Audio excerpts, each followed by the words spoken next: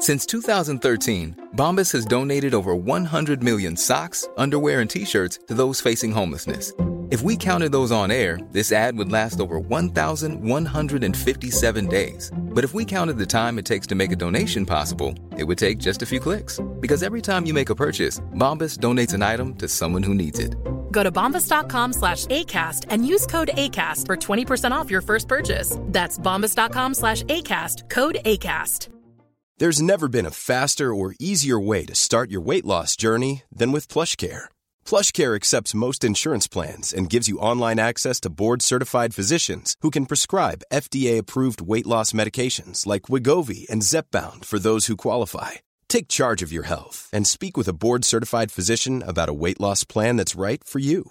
Get started today at plushcare.com/weight loss. That's plushcare.com/weight loss. plushcare.com/weight loss. The Irish Times Inside Business Podcast, in association with EY, building a better working world. Hello and welcome to Inside Business with Ciarán Hancock, a podcast from the Irish Times. Later in the show, I'll be talking to Joe Brennan of the Irish Times about banker remuneration. It's a contentious issue reignited this week following the announcement of the departure of Bank of Ireland CFO Myles O'Grady for Musgrave. But I'm starting with fuel shortages in Britain and the growing number of energy companies going out of business there due to soaring wholesale gas prices. You will have seen the extraordinary footage of long queues at service station forecourts as a shortage of truck drivers impacts on fuel supplies. Now, in a couple of minutes, you'll hear from Irish Times London editor Dennis Staunton, who explains what's going on to me. But first, let's hear from Irishman Ross Hines, who owns a business in North London and is acutely impacted by the fuel shortages.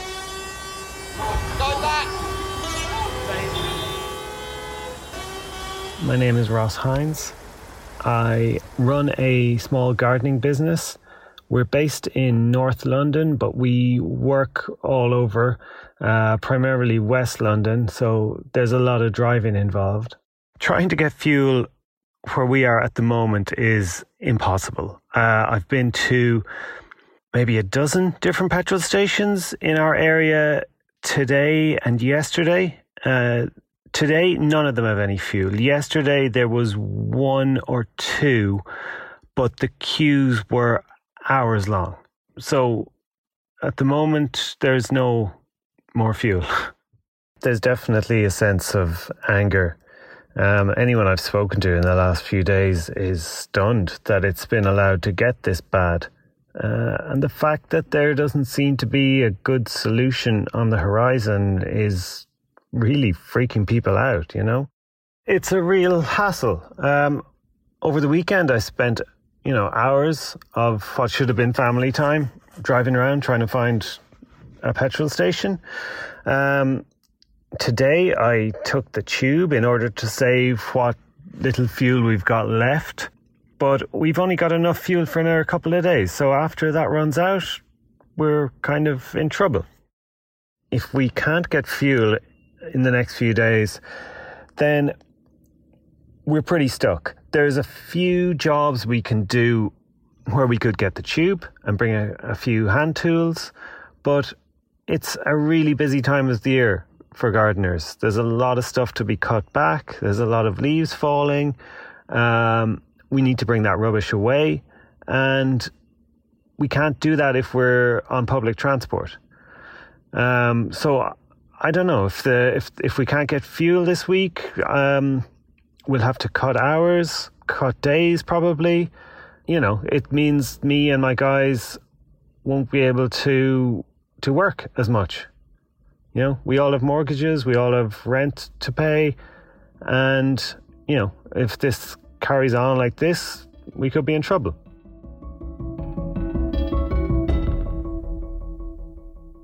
Irish Times London editor Dennis Staunton joins me now on the line to explain what's going on. Dennis Staunton, thank you for joining Inside Business. You're the man on the ground over there, as it were. I'm sure you've seen these fuel shortages up close and personal, as it were. You've heard Ross explain there exactly what's going on, but I think what a lot of Irish people don't understand is how in 21st century Britain they've ended up with shortages on their forecourts.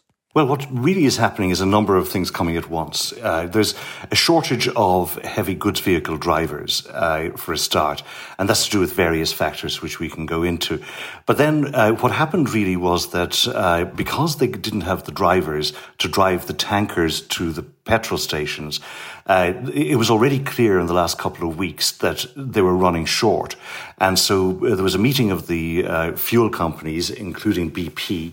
And during the course of this meeting, BP said that they were going to have to close a number of petrol stations because of this lack of supply. And this was leaked. And the government is blaming the Road Haulage Association for the leak. The Road Haulage Association says it wasn't us. One way or another, the leak went out, and what happened then was that people started buying more petrol than they normally would because they suddenly thought, this is running out, there are queues, I better go down and do it. Now, the government calls that panic buying, but it's also fairly rational. If you need petrol and you see that everybody else, that there's a shortage of it, then people do queue up. So essentially what the government's line is that there is no shortage of petrol. There is enough fuel in the country. The problem has been, first of all, getting it to the petrol stations, but actually they say even that's not a problem, that actually the problem really is panic buying. And so they keep saying, don't panic, and everybody panics a bit more. And so basically that's where we are now. As of today, we're talking on Tuesday, the fuel companies and the government are both saying things are getting a little bit better, that, it was very bad at the weekend, but now there's a bit more petrol in the stations. But of course, that's also, it may be true, but it's also the message that they want to get out to people, which is don't buy any more than you need. Yeah, it's extraordinary, really. Reminiscent, perhaps, of the 70s during the oil shortages back then. And it's also reminiscent of something similar that happened in 2000, which was when Tony Blair was in power, and it was exactly the same thing. And he went out and he just with the oil companies, and he said, "Stop doing this, stop buying, or you're making the problem worse." And then it did go away in the end. Is this a Brexit legacy?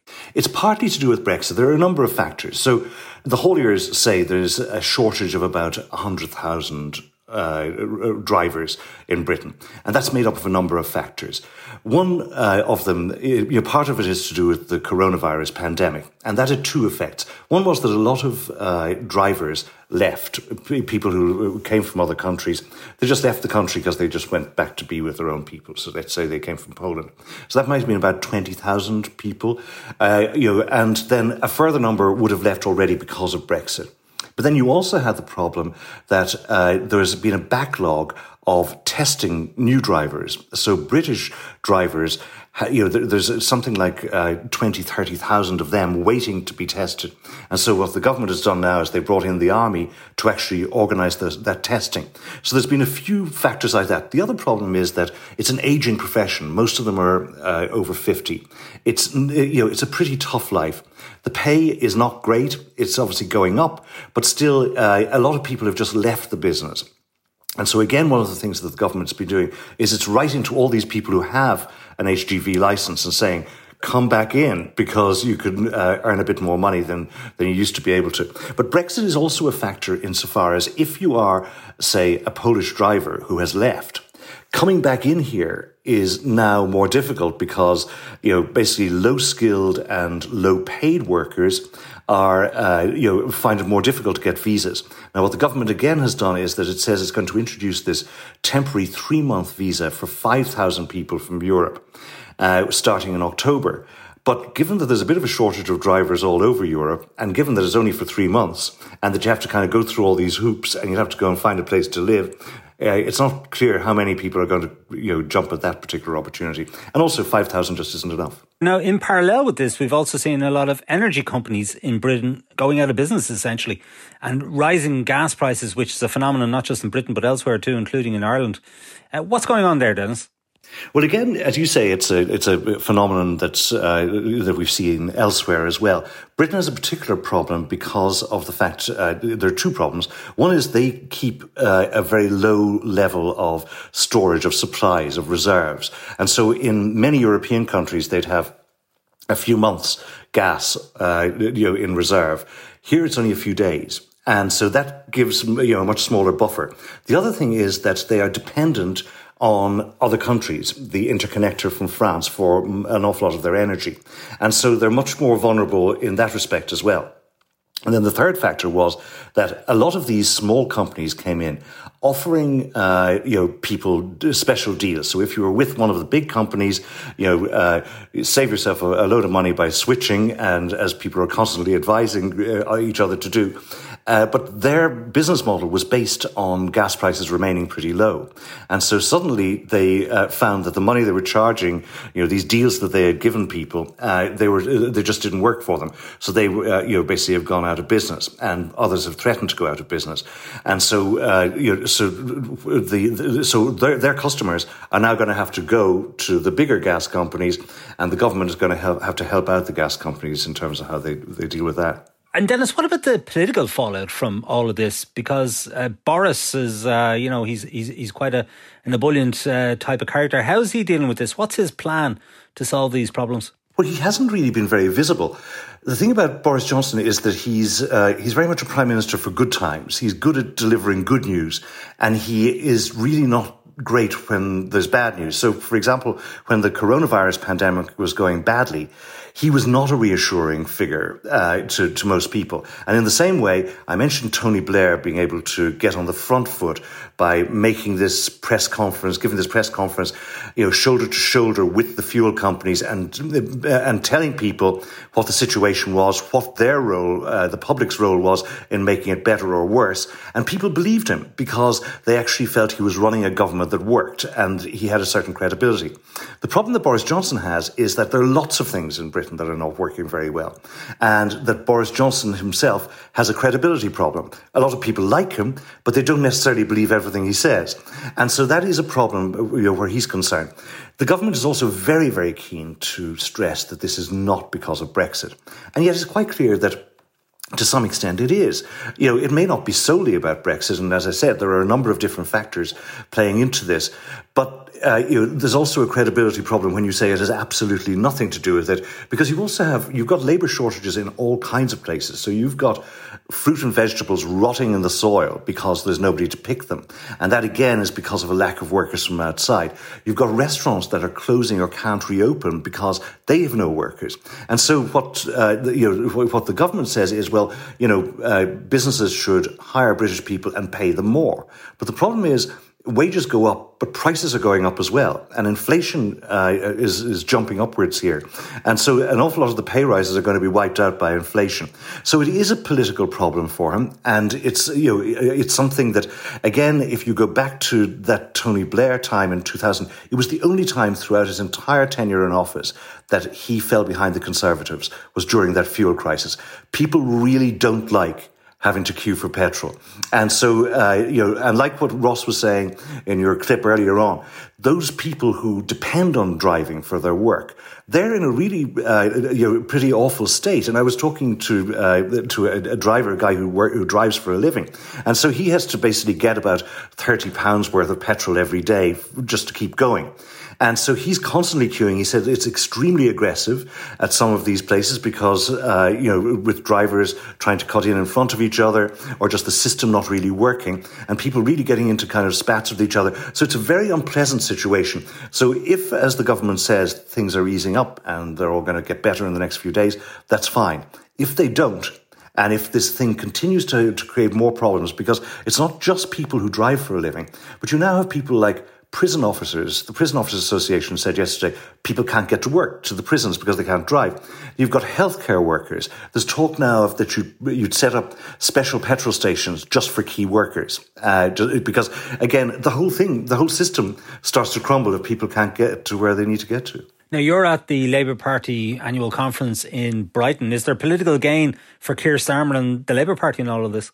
Well, there ought to be, but the problem is that the Labour Party conference has been dominated by the Labour Party fighting with itself. And so Keir Starmer taking on the left of the party with all kinds of things about changing the rules, about how the next leader is elected, things that the public doesn't care all that much about, frankly. They're now engaged in a row over the minimum wage, and some on the left of the party wanted to go up to £15 an hour. Keir Starmer is resisting that.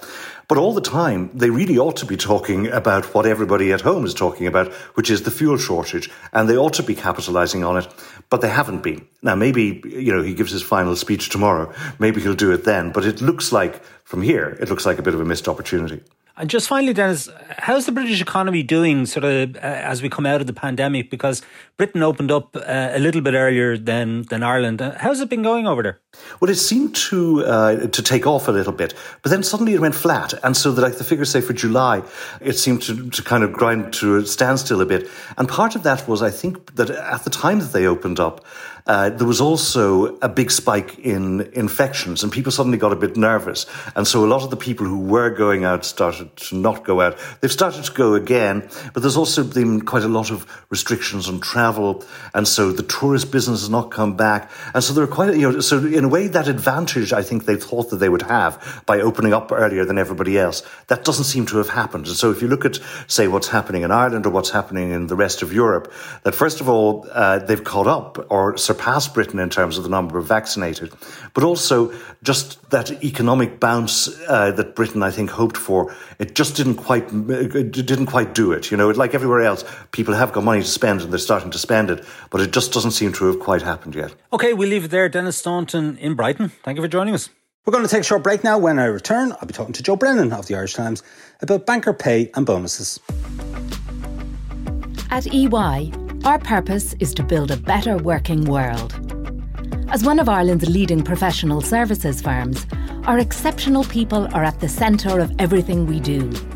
We deploy technology at speed and innovation at scale to deliver exceptional solutions for our clients, enabling them to transform and grow. To find out more, visit ey.com.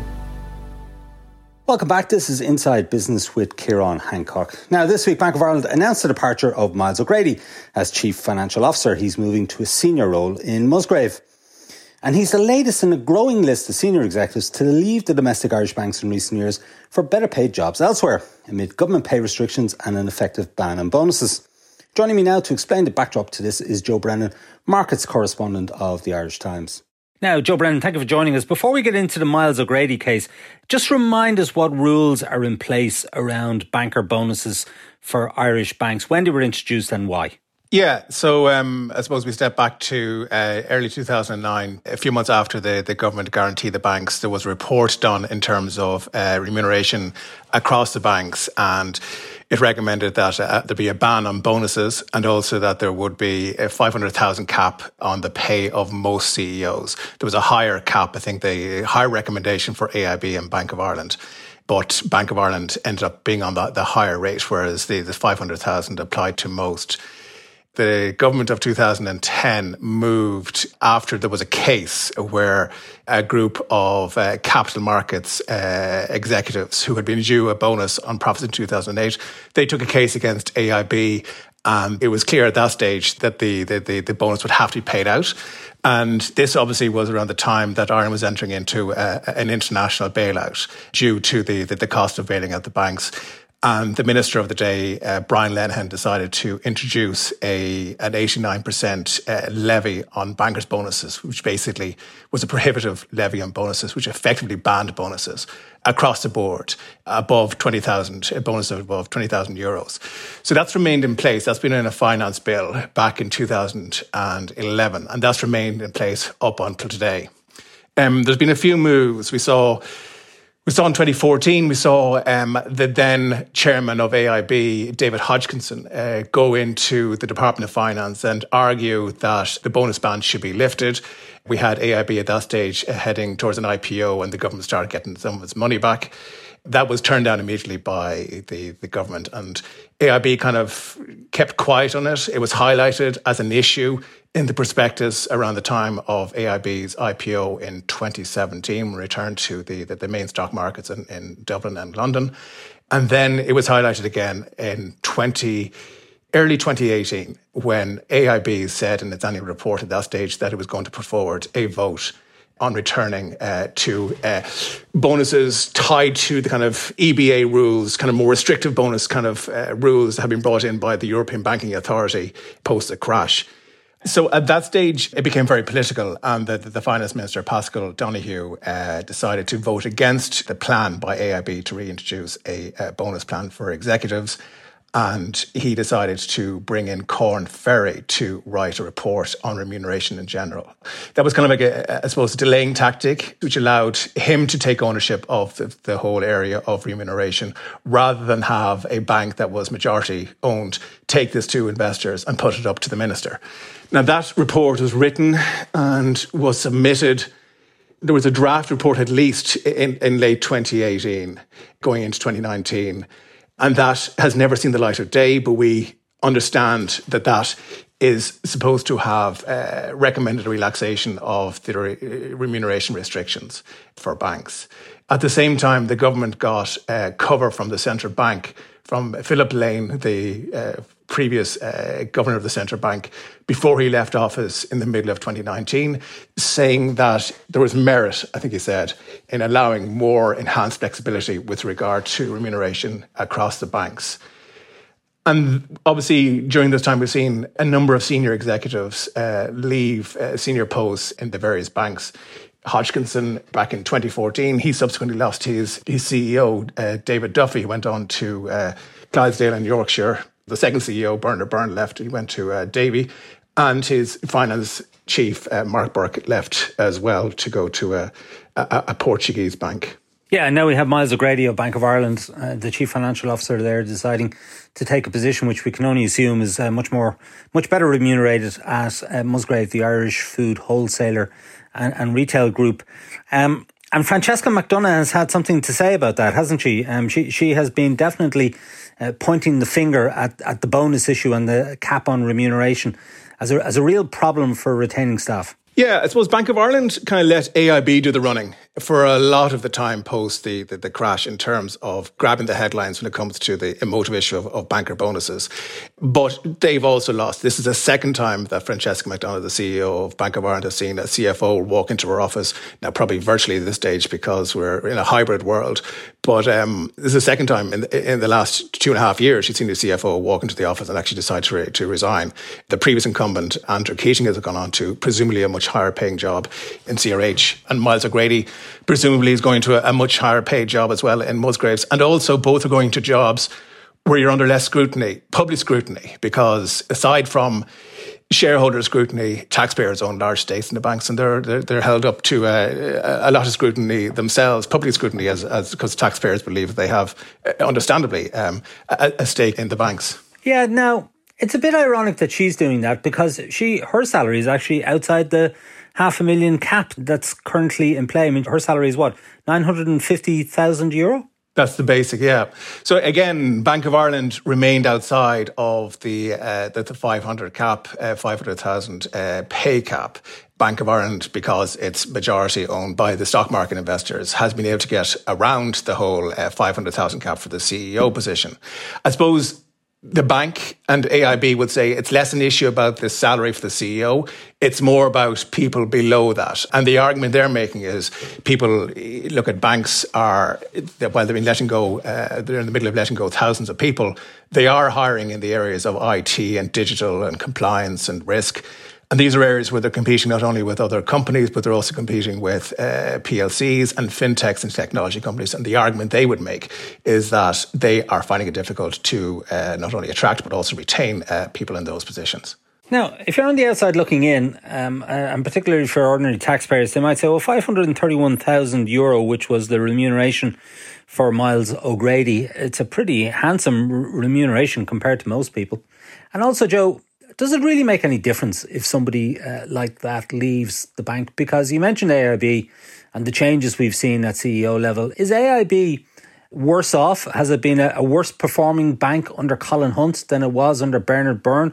Or was it worse performing under Bernard Byrne than it was under David Duffy? I can't say you can say that. What they are saying is that they are struggling to get people in at certain levels in the kind of areas of digital IT. Now, obviously, we're seeing exits at C-suite as well. I don't see any evidence of any worse performance from one CEO to the next, but we are finding it more difficult. It's taking longer for the banks to find people for senior positions. And often it's the case they're having to hire internally. You have another issue around the whole area of fitness and probity. You have one issue trying to get someone to join the bank, deal with the pay restrictions as they are. You have to imagine that it's easier for someone within a bank to move up. But also you have the issue of fitness and probity, the vetting process by the central bank for people in senior positions as well. Yeah, I mean, you have a situation with permanent TSB since Eamon Crowley stepped up from the position of CFO in June of last year to the CEO position. And permanent TSB has been without a permanent CFO ever since then. Yeah, okay. Well, listen, it's within the political gift to change these rules, obviously. And we have, a newish government in place since that Corn Ferry report was commissioned and produced.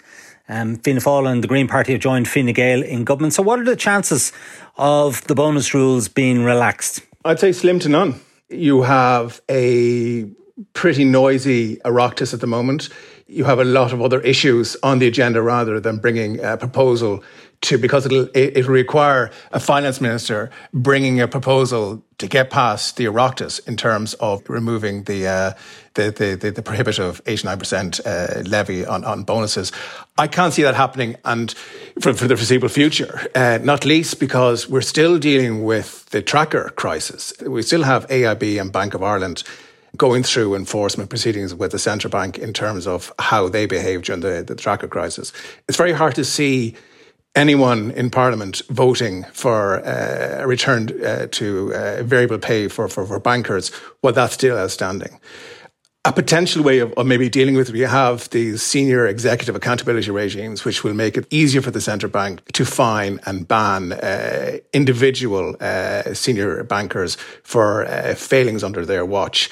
There could be a possibility of maybe introducing it at that stage, where you have the stick, obviously, in terms of the new legislation, and maybe the cart in terms of a return to some degree of variable pay. Joe Brennan, a very comprehensive summing up there of the issues around banker bonuses in Ireland at the moment. Thank you for that.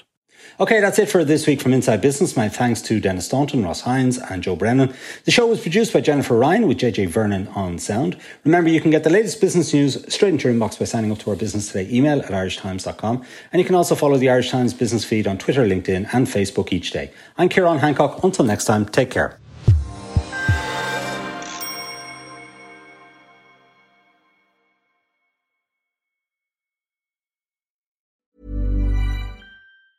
Ever catch yourself eating the same flavorless dinner 3 days in a row? Dreaming of something better? Well, HelloFresh is your guilt-free dream come true, baby. It's me, Keke Palmer. Let's wake up those taste buds with hot, juicy pecan-crusted chicken or garlic butter shrimp scampi. Hello Fresh. Stop dreaming of all the delicious possibilities and dig in at HelloFresh.com. Let's get this dinner party started.